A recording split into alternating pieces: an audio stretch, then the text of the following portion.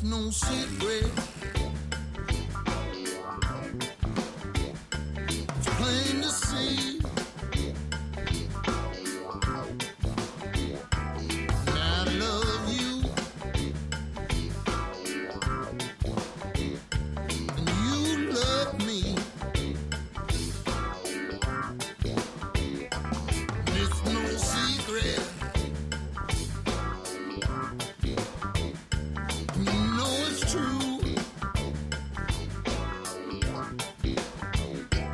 You love me.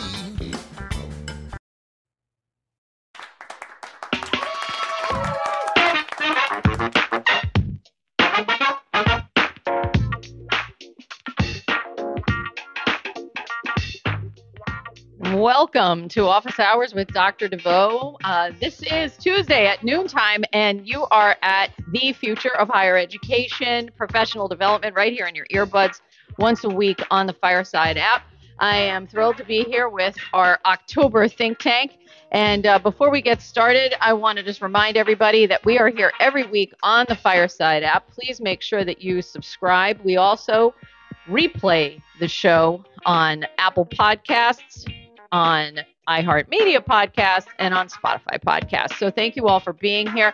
We have a special guest today who has never been on the show. So we're going to invite Rich up to the microphone to introduce himself. And so Rich, introduce yourself. Rich DeCapua from Tufts University. Say hi, Rich, and welcome to the show. Introduce yourself to folks. Thank you so much. It's great to be here. I'm Rich DeCapua. I am the Senior Associate Dean and Deputy Chief Student Affairs Officer at Tufts University. I have been there for about a year now, but most of my career has been teaching finance in higher ed. So I've held previous positions at Boston College, at Brandeis, at Wesleyan. Laura and I go back a long way. We probably both have photos on our camera roll that would be incriminating to both Yes. parties, and so I'm very happy to be here. And we will not be showing those today. All right. And we also have a returner, Dr. Corey Davis. Corey, why don't you say hi to everybody one more time and reintroduce yourself? For sure. Hi, folks. Great to be here. Thank you, Rich, for joining us. And I'm sure that you'll love it so much you'll want to come back. My name is Corey Davis. I am the Director of Community Standards and Working Talent at Champlain College in lovely Burlington, Vermont. So happy to be back with everyone to kick off October. Thank you. And Corey, put your damn camera on, please. And so I was trying to eat lunch. I was going to eat a little sandwich. Okay, then eat lunch. Turn off the thing. Corey is sporting this new mustache. That's why I was very excited about getting him on the I knew that was going to be the case. I am so excited. We'll see how long it lasts. Talk about it. All right. So we today, the think tank, every month we do our think tank episode. We're going to talk about issues in the news right now in higher ed and really kind of do more short bursts in terms of what's happening. I want to remind folks, if you are here in the show, you have the react button at the bottom of your screen. You can always clap. You can always laugh. You can always make poop emoji sounds, whatever you want to do. It's really up to you. But please feel free to do that. Also, feel free to ask questions. So you're allowed to come on up, and we want you to ask follow-up questions if somebody has a point that you want to follow up on. And then lastly, if you are listening to this live, and you are here in the Fireside app, one of the wonderful qualities of the app is you can go down to the lower left-hand corner of the app into the menu. You can click on that, and you can click on Broadcast to the World. That takes you to an opportunity for you to share that with your various social media platforms, and you can put out there that you're listening and invite people to be part of it. So I want to start today with something that is happening down in Florida. Is the outcomes of Hurricane Ian. We have several colleges and universities that are still not back in classes. We are working on getting a show to talk specifically about crisis management, managing things around issues like hurricanes and other weather-related emergencies.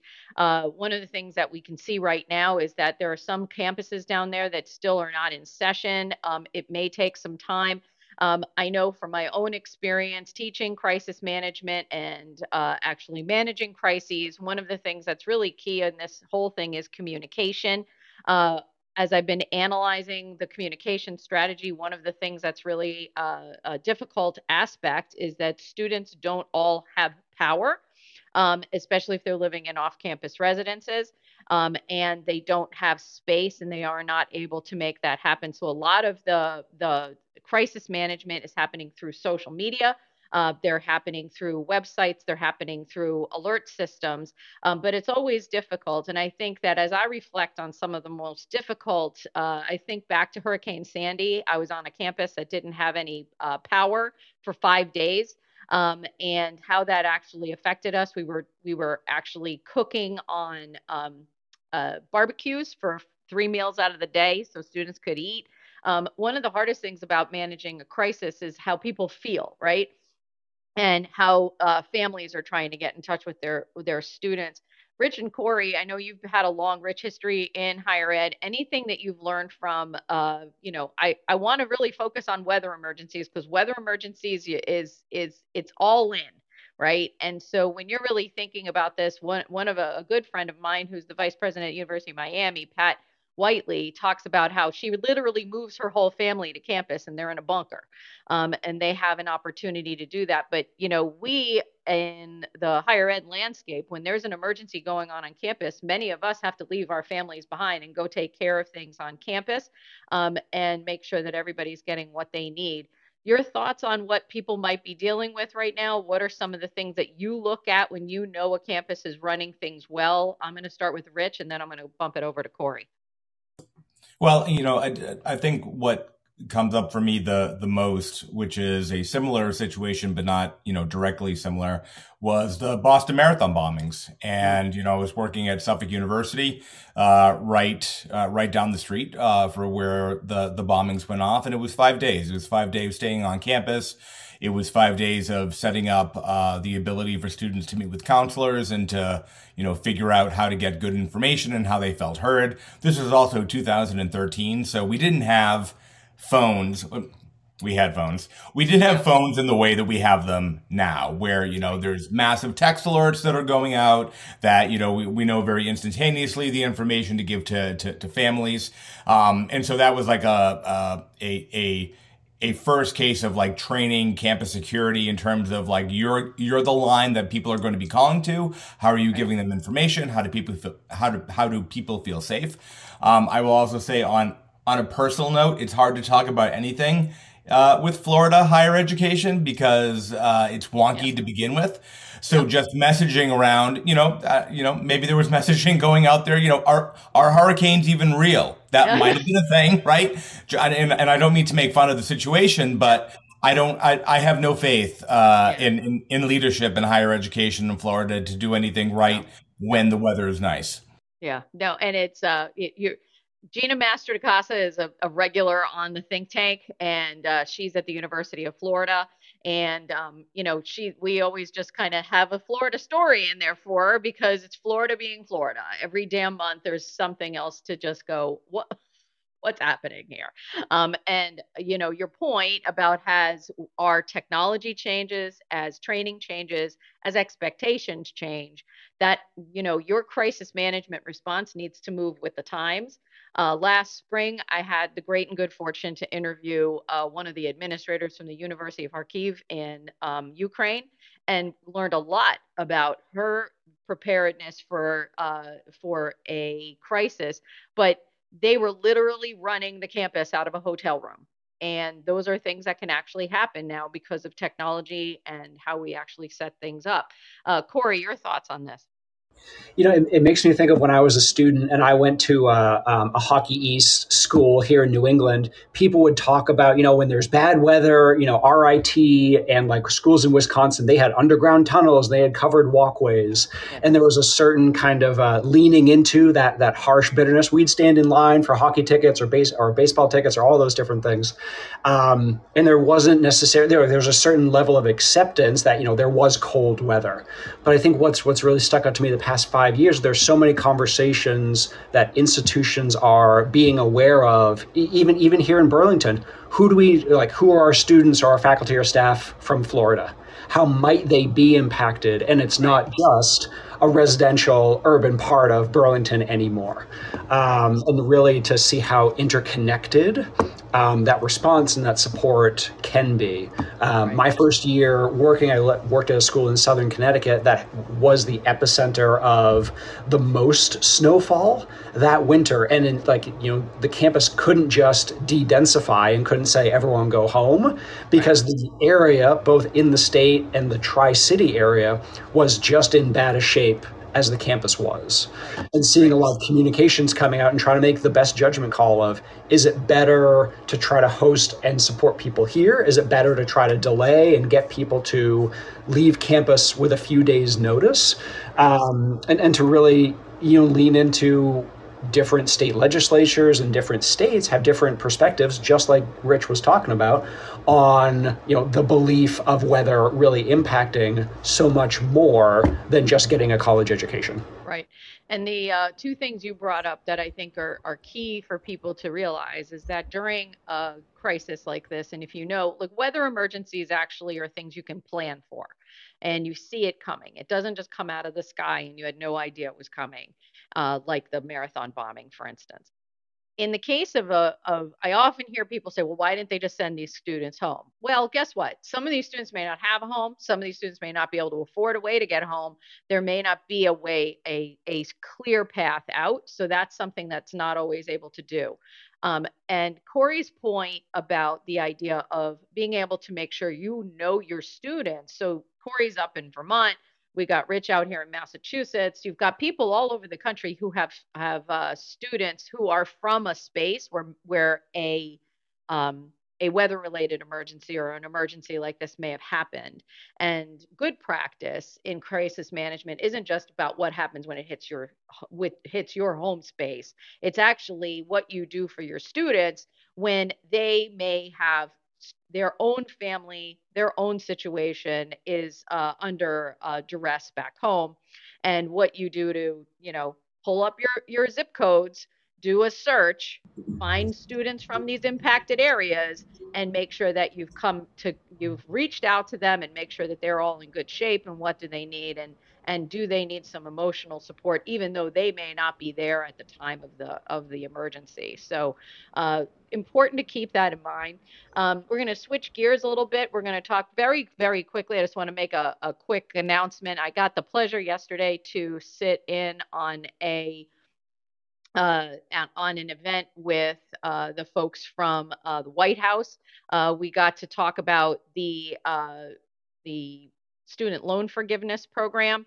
So I was in a briefing with about 24 folks yesterday, which was great. So hoping to get more information from folks that I was able to be with yesterday. I think we lost Rich, but we'll see what's going on with him. And so I want to move to our next story before, as we're working on Rich getting back into the room. So I want to talk about those news out of Yeshiva University down in New York City. For those who aren't familiar with it, there's been a few stories going on here. We've got the LGBT student group at Yeshiva. This is from the Chronicle of Higher Ed. They were embroiled in a legal battle with Yeshiva.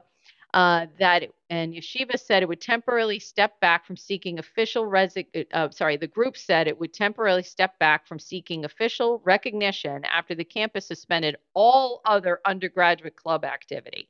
The drastic step came in response to a decision by the U.S. Supreme Court ordering the modern Orthodox Jewish University to recognize the group while the university appeals the recent Supreme Court of New York State ruling against it.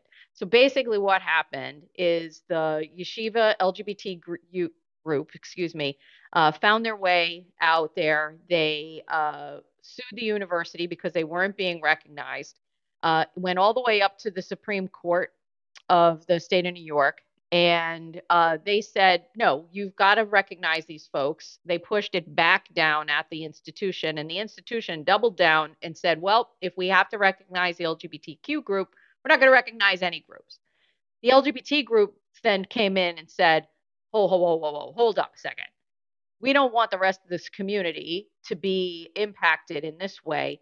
And so they then said, we are going to kind of take a step back so that these other groups can be recognized as we're trying to work our way through this.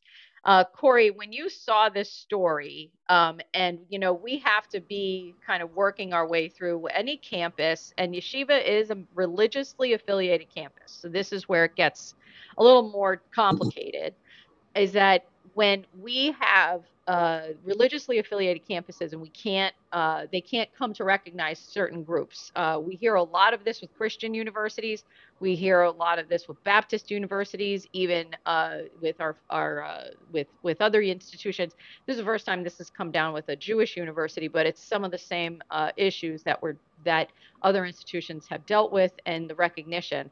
And this isn't the only thing these schools deal with, right? It's things about, especially some of the Christian schools where we're not going to provide certain types of staff and faculty benefits. We're not going to do certain birth control, things of that nature. So, Corey, when you saw this, what were some of the things that were going through your head as far as how the institution responded? And then how did the student group respond that kind of heightened the conversation?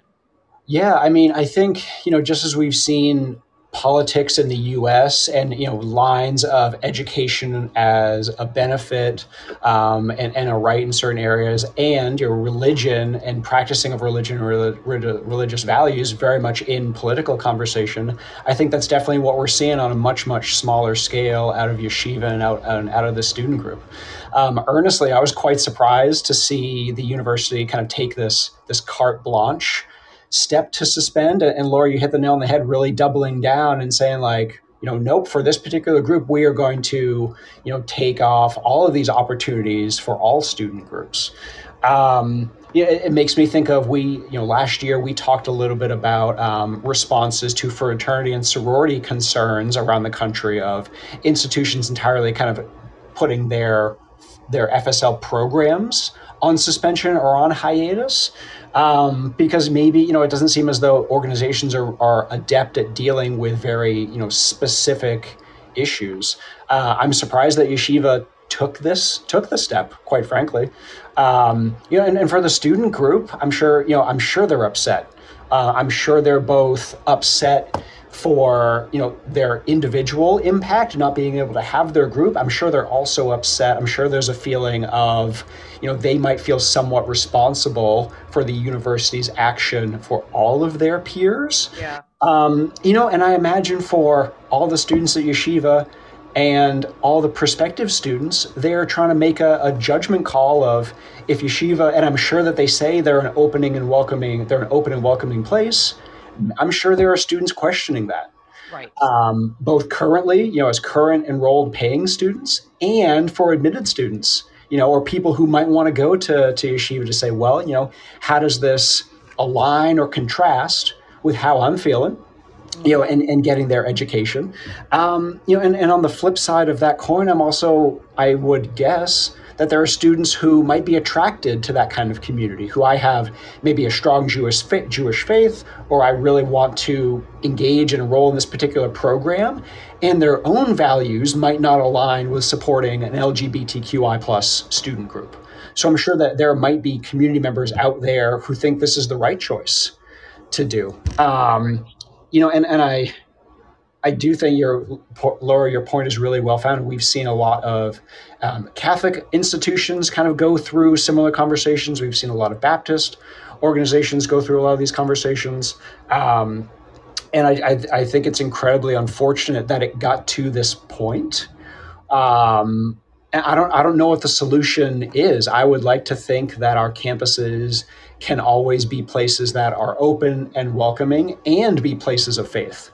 But what really, and I was reading through the article, and what really kind of the linchpin for me is the university an educational institution or a religious org?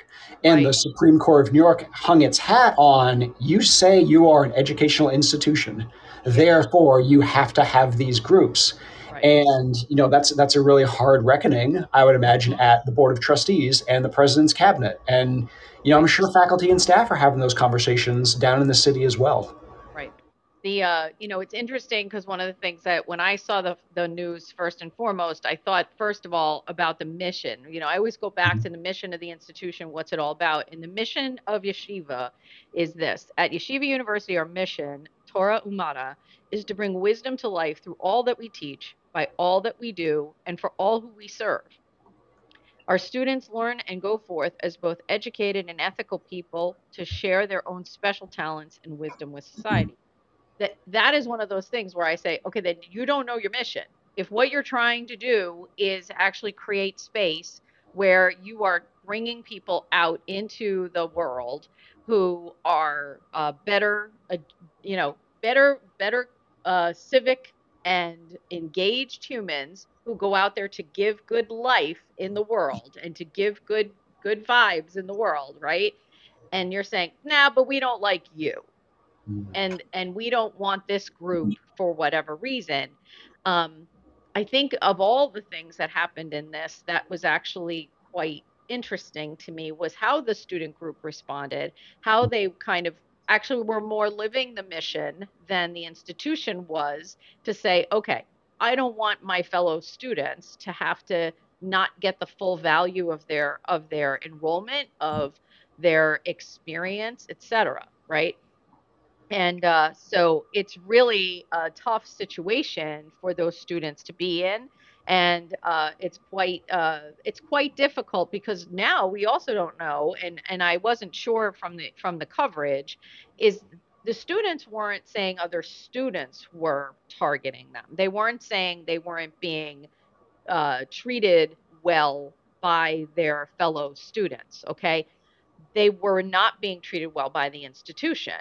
And so that's where the real divide happens. However, if the institution then says, okay, we're not going to recognize any student group because of this group, and because we have to recognize this group, that's a way for the students to become targets of resentment and other aspects of life that we don't want to have happen.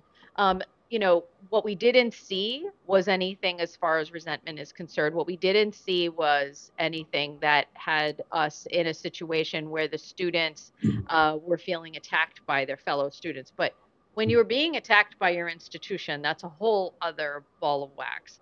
What do you think about that, Corey?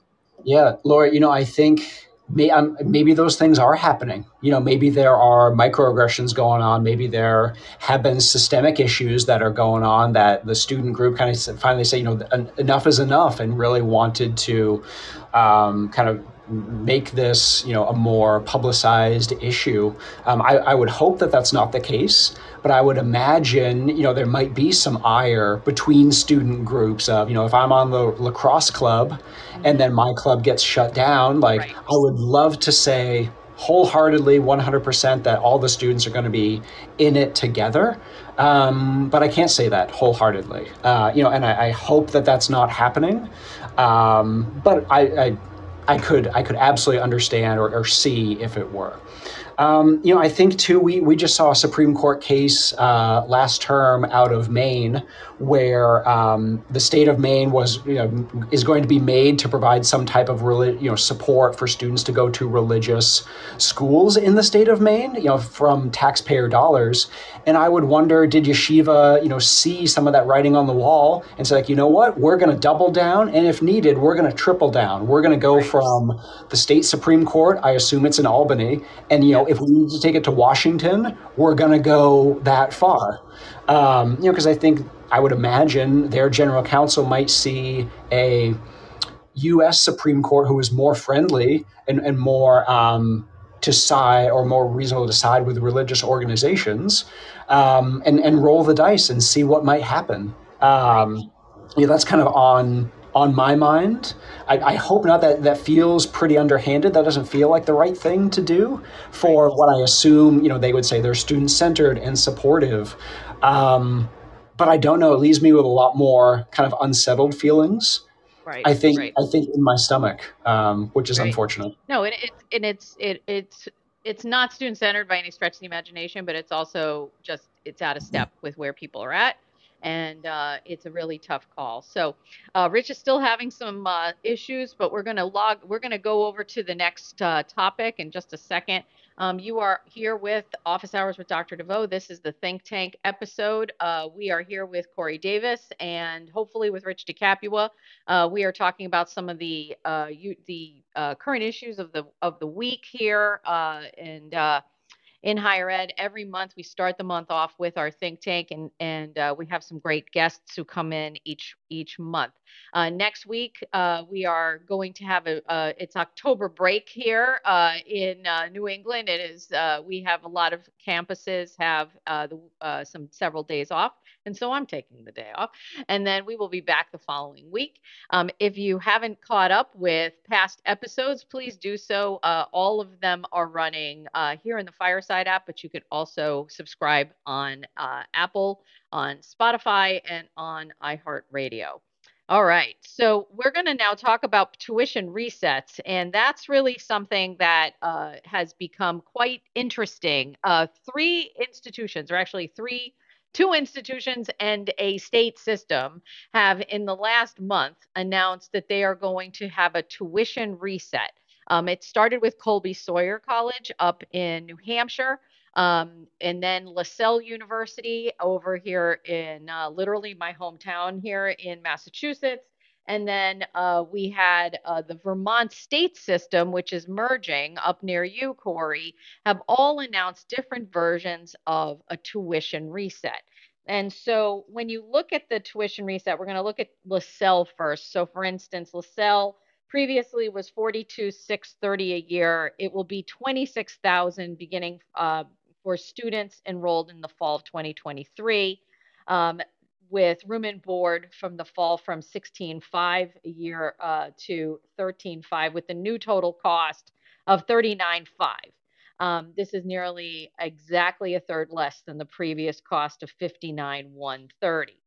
Then you look at what's happening at Colby Sawyer. Colby Sawyer is going to, starting for next fall, Colby Sawyer is reducing its tuition to $17,500. The new price will be 62% less than the current list price of $46,364. Actual difference for students and families will be less, and the new tuition brings the listed price more in line with what students are already paying. Okay. And so we're going to talk about what students are actually already paying versus what is the list price. Okay. And then when Castleton University, Northern Vermont University, and Vermont Technical College finish consolidating into the new Vermont State University next year, posted tuition prices will fall under a strategy known as a tuition reset. The new unified university-based tuition will be $9,999 per year for undergraduates when the institution launches on July 1st. That's a decrease of about 15% from the average sticker price at the three combined institutions, which is at currently $11,808. Sticker prices for out-of-state students will also fall. Out-of-state tuition will start at $19,998, which will be down 33% on the average of currently $29,836. About 30% of the institution's students are expected to come from out of state. So, Corey, for those of you who are not in the higher ed landscape, when people talk about tuition discounting, explain what tuition discounting is. Yeah, for sure. So we think a good analogy is think about buying a car. We have the sticker price, and then there's almost always a lower price that you actually get the vehicle for. So the sticker price is everything included. That's tuition. That's oftentimes room and board. Sometimes those are separated out. There's always usually an activity fee, maybe a technology fee, maybe a fee to use the student rec center. That all kind of compiles and pulls together to give you like the bottom, like full pay. This is what a student would be full cost to go to, let's say Colby Sawyer, because I used to work in New Hampshire. What then happens is oftentimes if people just look at that sticker price, prospective families, they make a judgment call and say, oh my God, we can't possibly afford $60,000 a year to go to New London, New Hampshire. Right. And that can really dissuade Folks who don't know, that's pretty rare to be the actual price that's paid. For folks who are first generation college students who don't know or have any insight into how financial aid and tuition discounting works. So that can be a huge barrier even before someone submits an application. Yet for folks who do, or for folks who have that knowledge, they know that, if I'm a student from Maine and I want to go to New Hampshire, the institution might take off $5,000 because they want out-of-state students. They want students from Maine to augment and complement their student body. Mm-hmm. If I am a student athlete, or if I have particular attributes that the college might want, that might be more money that's taken off or more scholarship money that's provided to me to encourage me to go to New London, New Hampshire. And New London's a lovely town. And so for folks who don't know that that's how kind of the whole finances game and kind of process works out, that can be really discouraging. Right. And so, Laura, when I saw these couple of articles come through, what first stuck out to me was if institutions can just make this happen, and I know there's a lot of fundraising, there's a lot of decision making, but why was this the price 3 weeks ago? Right. Why is suddenly, why are these institutions able to drop their prices 15, 30, 40%? What was that money being done with? It seems suspicious and odd that, this money isn't suddenly needed, or it's being complemented and supplemented by other ways. I think this will be great for so many students who want to go to Colby, who want to go to LaSalle, who want to go to VSU. It leads me with a lot of other questions. Right. Could there be, are Colby, Sawyer, and LaSalle, were their faculty and staff really well paid? Right. Did they try to open an initiative or a center or a new department that was, needed a lot more money, so prizes kept creeping up? I was really curious about the Colby Sawyer article. It specifically mentioned and referenced the price of tuition at UNH Durham as a comparator in-state.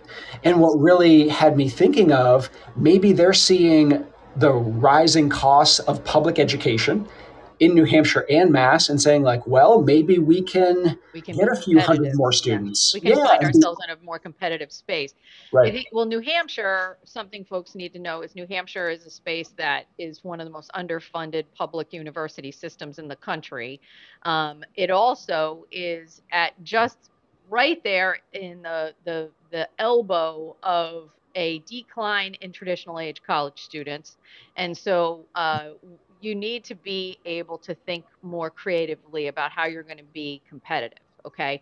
And where Corey was talking about tuition discounting, one of the things that came to my mind is always what is the actual cost of doing business? What is the true cost of doing business? And when you're talking about cost of doing business, you're talking about salaries of staff and faculty. You're talking about some of the very unsexy things like heat and hot water and electricity and all of the infrastructure that you need to run an institution. You are talking about what it is that you have to do to make sure that you literally keep the lights on so that you can literally get the students through, and you have to be able to do it at a excellent level, or else if your academic brand, if your academic product is a discounted looking product, you are not going to be able to continue recruiting the students you want. And that idea of the game of tuition discounting, which has been going on and getting worse and worse and worse, because when you talk to students and you ask them, what are you actually paying? In many cases, they are paying close to half or 60% of what the tuition list price is. And so that's when you literally sit here and you go, okay, now we have an issue. Now we're going to be looking at these institutions and we're going to say, okay, what is actually the true cost? And when students and their families are trying to figure out where are they going to school, that true cost then becomes something that they have to get a little bit more counseling on. They're going to need to talk to people who actually know what they're talking about. Okay, I can see high school guidance counselors and other folks being like, okay, here's what the true cost is, versus here's what the tuition discount is versus these campuses now have a tuition reset. This is what this all means. I think one of the things that's a little different about what we're seeing in Vermont, talk about a state where there's no humans to enroll in terms of the in-state system. They had to do something to make themselves more competitive. Here in New England, we have had a situation where University of Maine has been going hard on bringing in students from Massachusetts, bringing in students from Connecticut, bringing in students even from Rhode Island to say, we will let you come here at the same ticket price or sticker price as you would at your institution back home. And they've been making that kind of pitch. Vermont now is creating their own pitch. They are saying, we have these three institutions that are now going to be part of one system, and we want you to come here, and we want you to get a different type of experience. What is actually quite interesting to me about that is those institutions bring forth something that the University of Maine, that UNH, that UMass, and even URI don't have, UConn especially. It's a small college field. And up in Vermont, you could actually say, hey, if you want a small college field, we will bring you in. We will have you come here for that small college experience. You don't have to go to a big school. You don't have to go to a big giant land grant institution. You don't have to go to the flagship. Come here. Don't be a number, and we will make sure that you have a more small institution experience. And I think it's an interesting, and I actually will say I think it's a very good call on their part. Okay, because it allows for folks to actually have a choice rather than have to go to a flagship.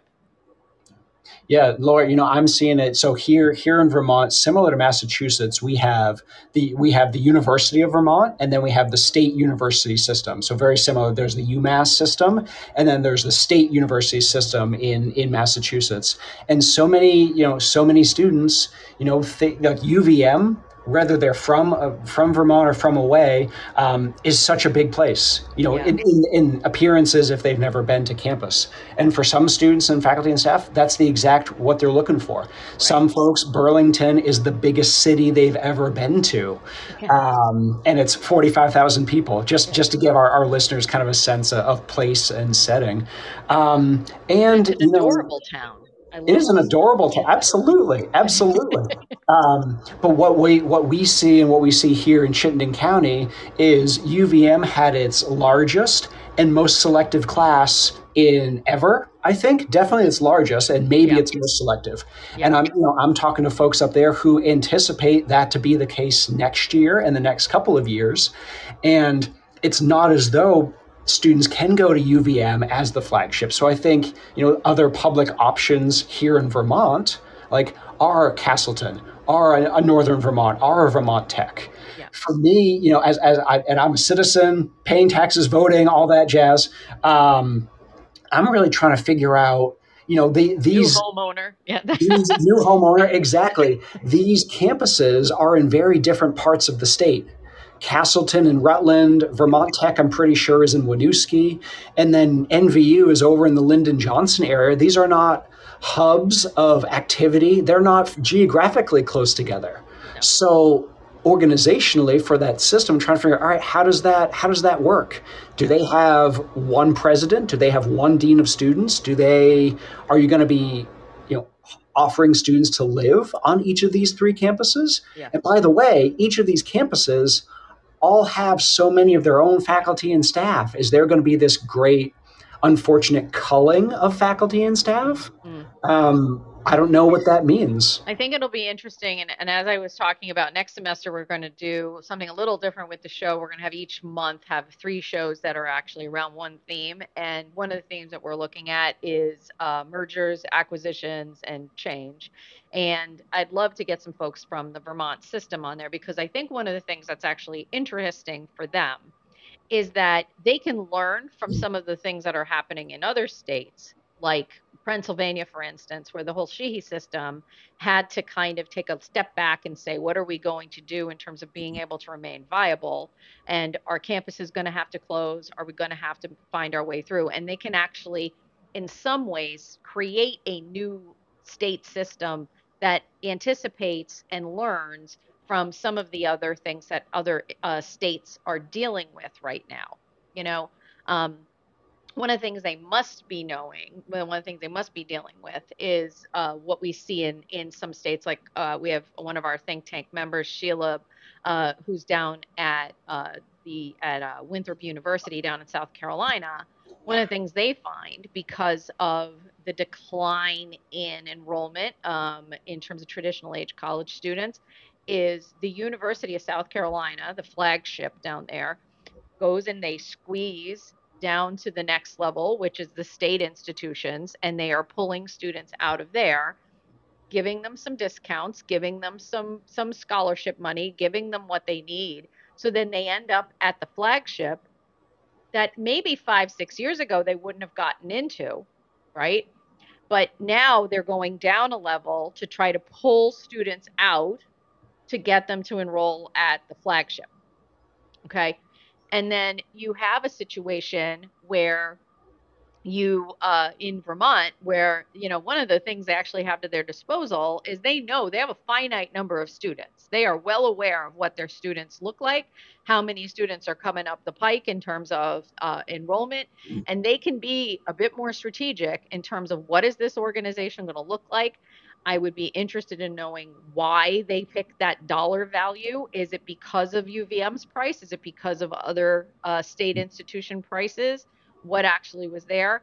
And to your point, Corey, being that these institutions are in like, 3 corners of the state, they're nowhere near each other. That's one of the, you can't get there from here. You gotta go back and all that. You can't necessarily share resources, especially human resources. Technology, sure. You can set up redundancies that are actually able to support the 3 institutions around tech and the backbone of technology and a student information system and all that kind of thing. Absolutely.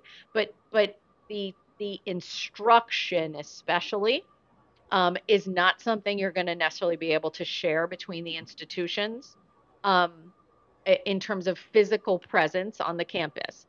We don't know if they're going to offer things like online courses or hybrid courses. I wonder if people's, shall we say, expectations around what those types of classes can actually add to their experience may be changing as far as where we're at in terms of life on our campuses. I've always said I would love to see, like, especially like HBCUs, where there is such a deeply rich kind of history and tradition at these institutions. And there's some fantastic, like unbelievably fantastic faculty who are at different institutions.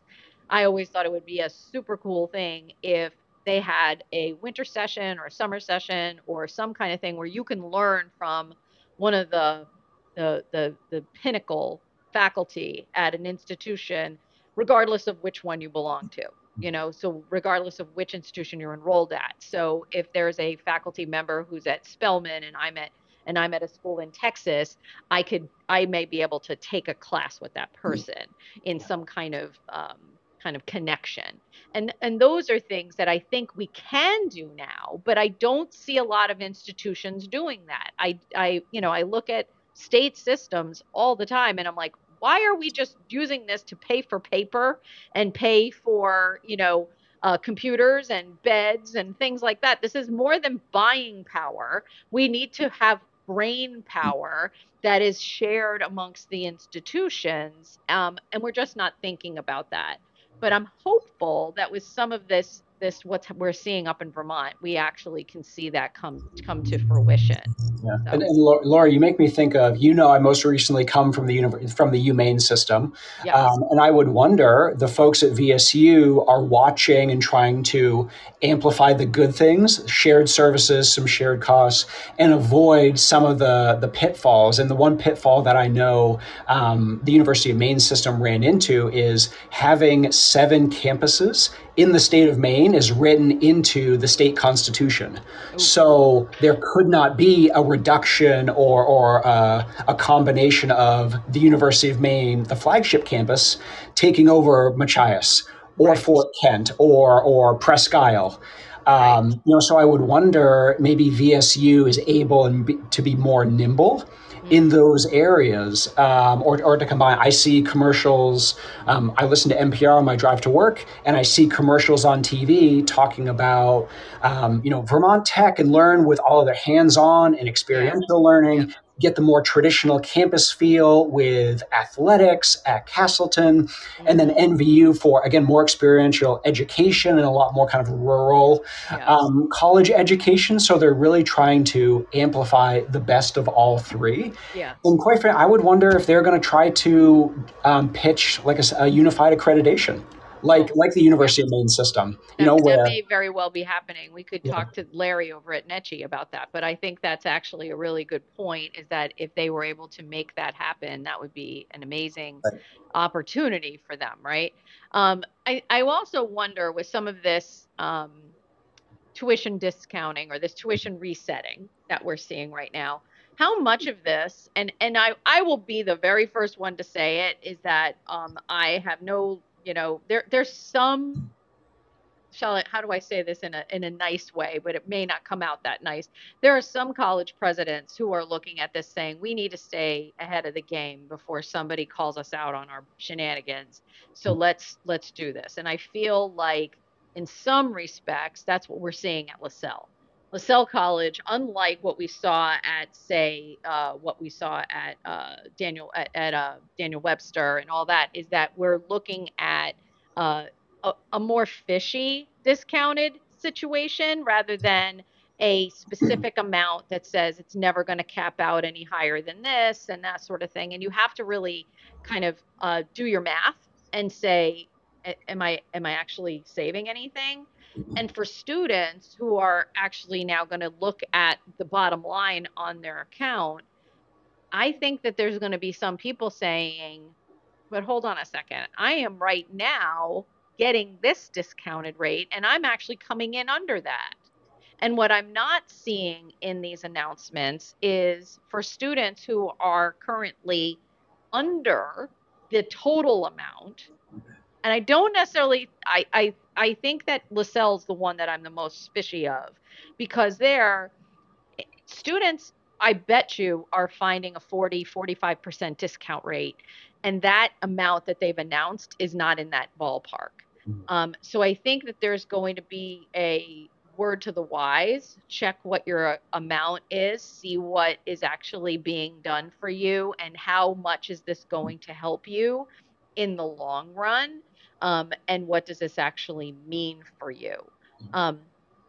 The other part of this is that we are right now in the middle of this, and I think I said Daniel Webster and I meant Colby. Sorry, I apologize. The two named schools always throw my brain off. Okay, but when we are looking at the news right now, when it comes to the cost of higher ed, one of the things that we know in terms of how people feel about higher ed, we have a certain amount of understanding of going to college, getting a degree has a return on investment.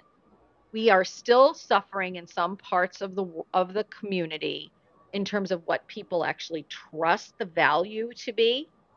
And not just the value of the dollar, which I'll get to, but that value of what are they actually learning? Is this actually something, do I want to send my child, or do I myself want to go somewhere? And there's that trust and that kind of idea of like, is it academia that is in this very heightened liberal elite type of thing? Okay, so there's some politics there. But ultimately, right now, the biggest issue is how people feel about the return on investment and how much they're actually spending. And I wonder if this tuition reset is a way for smaller campuses to say, okay, this is what we're actually bringing in. This is our cost of doing business. This is how we are setting our budgets. We know this. So rather than go through this whole machination of This is the list price. And now, Corey Davis, you get a presidential scholarship and we're going to give you X amount of money. Woohoo. And now Corey feels really good, shows his grandparents the email. Hey, look at this. I got a scholarship. Wah. But rather than do that, it is about this idea of like, no, this is what we're actually bringing in for every kid. And we just need to own up to the reality is that this is what we've actually mostly been bringing in on each student. Yeah, Laura, you make me think of, I wonder, I'm sure there's some psychology out there, and I don't know if any of these institutions have considered that. I'm sure, hearing, VSU being $9,999. Yeah. Boy, that sure sounds better than 10 That grand. sounds awesome. Right. Yeah. Great. Sign me up. I'm a Vermont resident. Great. Yeah. I would wonder too, is there also some studies or research out there saying sticker price is this, but Corey, we're going to give you 15 grand off. Right. Wow. And maybe that encourages me to enroll more as opposed to, the price is what it is. Yeah. I don't know the push and pull. We know when you say to a student, there's all these things about yield. Okay. Mm-hmm. All these ways to yield that student. Okay. And yield means you have accepted the student, but now they have to accept you. So that's yielding them. Okay. And we know that when you say to a student, here is a presidential scholarship, and that takes this amount off, and they go, ooh, they like me. Yep. Right. Okay.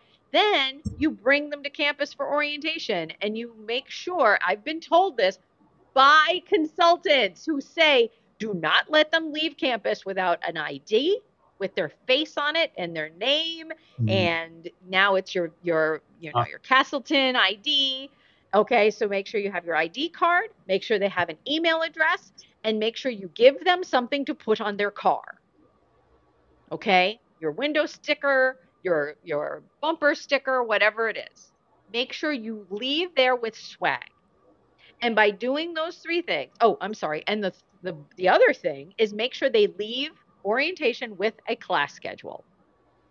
Do not let them leave without a class schedule. So if you have the ID card, you have the swag, you have the class schedule, you have those items that make you feel that sense of attachment, that's another reason to yield. We are going to have to start seeing institutions that just go out there and say, well, we can't do the bait and switch with the tuition discount. We can't say to people, oh, here you go. Here is your scholarship. This is our value. And so there's going to have to be a change in the messaging to say, here's our value. The schools that don't do that, the schools that don't get the tuition reset, if I'm in the same group of campuses that are competing against a LaSalle or against, a Colby Sawyer, and I have cross applicants, I'm going to have to really start to think about how am I going to sell my institution? Because parents are consumers, and the parents are going to start to ask this question, hold up. I just did a campus tour, and we are now eyeball deep in the campus tour October time zone, okay? Especially in the Northeast, this is the time where the leaves are changing and the campuses look beautiful, and we're all in our cozy sweaters, and our tour guides are out there and talking it up, and the parents and the students are going to start asking the question, hold up, that institution that is in your athletic conference that I've applied against, I am in where they just did a tuition reset and they were about the same amount as you. What about you all? There is going to be more of that. And I think it's going to be a real disruption in how we market our institutions and how people actually decide where to enroll. Yeah. And Laura, I'll add one more curveball, as I know we're getting to our time here this afternoon. If I'm an employee at a Colby Sawyer or a LaSalle or maybe even a VSU, am I looking at the news and looking at all this great information for students and hopefully more transparency and more openness about the actual price? Am I looking at that and saying, should I not expect to get a raise for the next number of years? Should I look for somewhere else? Should I look, is my job going to be secure? Are people looking to be more lean and more streamlined with their services, with their faculty, and with their staff? And I'm not saying that doing all of that is a bad thing, but I would wonder, are people, in Newton who work at LaSalle, are they saying like, all right, we're going to reset tuition with the expectation that other, more monies were going to be coming in? Maybe they were accustomed to 2% cost of living increases year over year. Mm. Does that mean they should look for something else, or that might change their calculation? I think that if I was a senior leader at a campus like that, I would be very straightforward with my staff to say, okay, here's what, as you may or may not know, this was our tuition discount rate up until this point. This was what we were actually bringing in head by head. Okay. And so what they may find out is that ultimately we are actually bringing in as much, if not potentially more money with the tuition reset, okay, where you're actually bringing in, like, look, if our tuition discount rate put us at this amount and we were actually bringing in like 20, let's call it, just because I'm bad at math, okay, it's a $50,000 tuition right now posted, it's a 50% discount rate. That means you're bringing in $25,000 on tuition for each kid, okay, let's just say, okay. So if your tuition discount is 50%, and now you have put forth you're saying, okay, we're going to limit institutional aid, we're going to limit this, we're going to limit this, and that means our actual amount that our tuition reset is now at, instead of 25, let's say it's 23, okay? And you say, but that's what everyone's bringing in, 23. We've also calculated that the cost of doing business by student in terms of their tuition is $20,000 a year. Okay, then this is what we're actually making. Okay, so it actually is a way for the administration to more clearly speak to their employees about, this is what our tuition discounted rate was.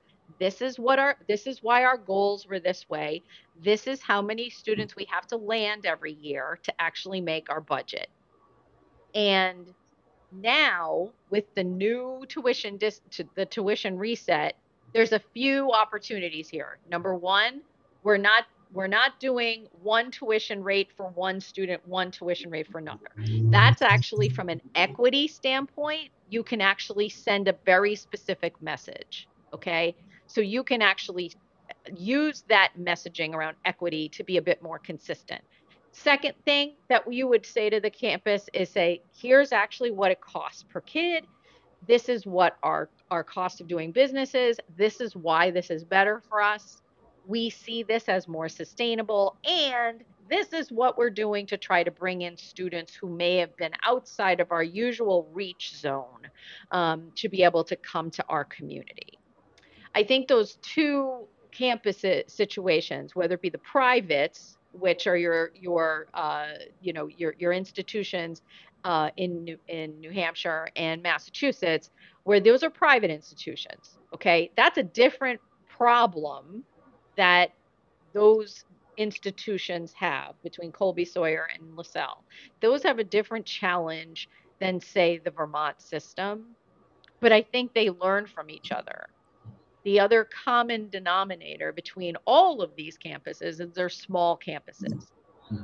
And so I think one of the things we are going to see moving forward is that small campuses, in order to survive, are going to have to change something in their model and disrupt their business so that they can continue to be sustainable. And that may include not only these changes in terms of the tuition resets, but we may also be looking at some changes in terms of some of the co-curricular expectations and that sort of thing. And my last point here is going to your comment about what's happening in Vermont. Those three institutions have three very specific ways of kind of delivering their educational mission. And the types of students and the type of majors and the type of work that comes out of there is going to be different, and kind of embracing the aspects of your institutional drive and your institutional mission and your institutional objectives we have to start to really get our arms wrapped around this idea of you don't need to be like everybody else. We have a very specific thing we're doing here that makes us a bit different than other institutions. Have, have some fun here. Try us here. So that's my kind of parting shot here. I hope that this is actually something that starts a very different ball rolling. But I think what will be difficult is campuses do not want to admit that they let the tuition discounting model get out of control.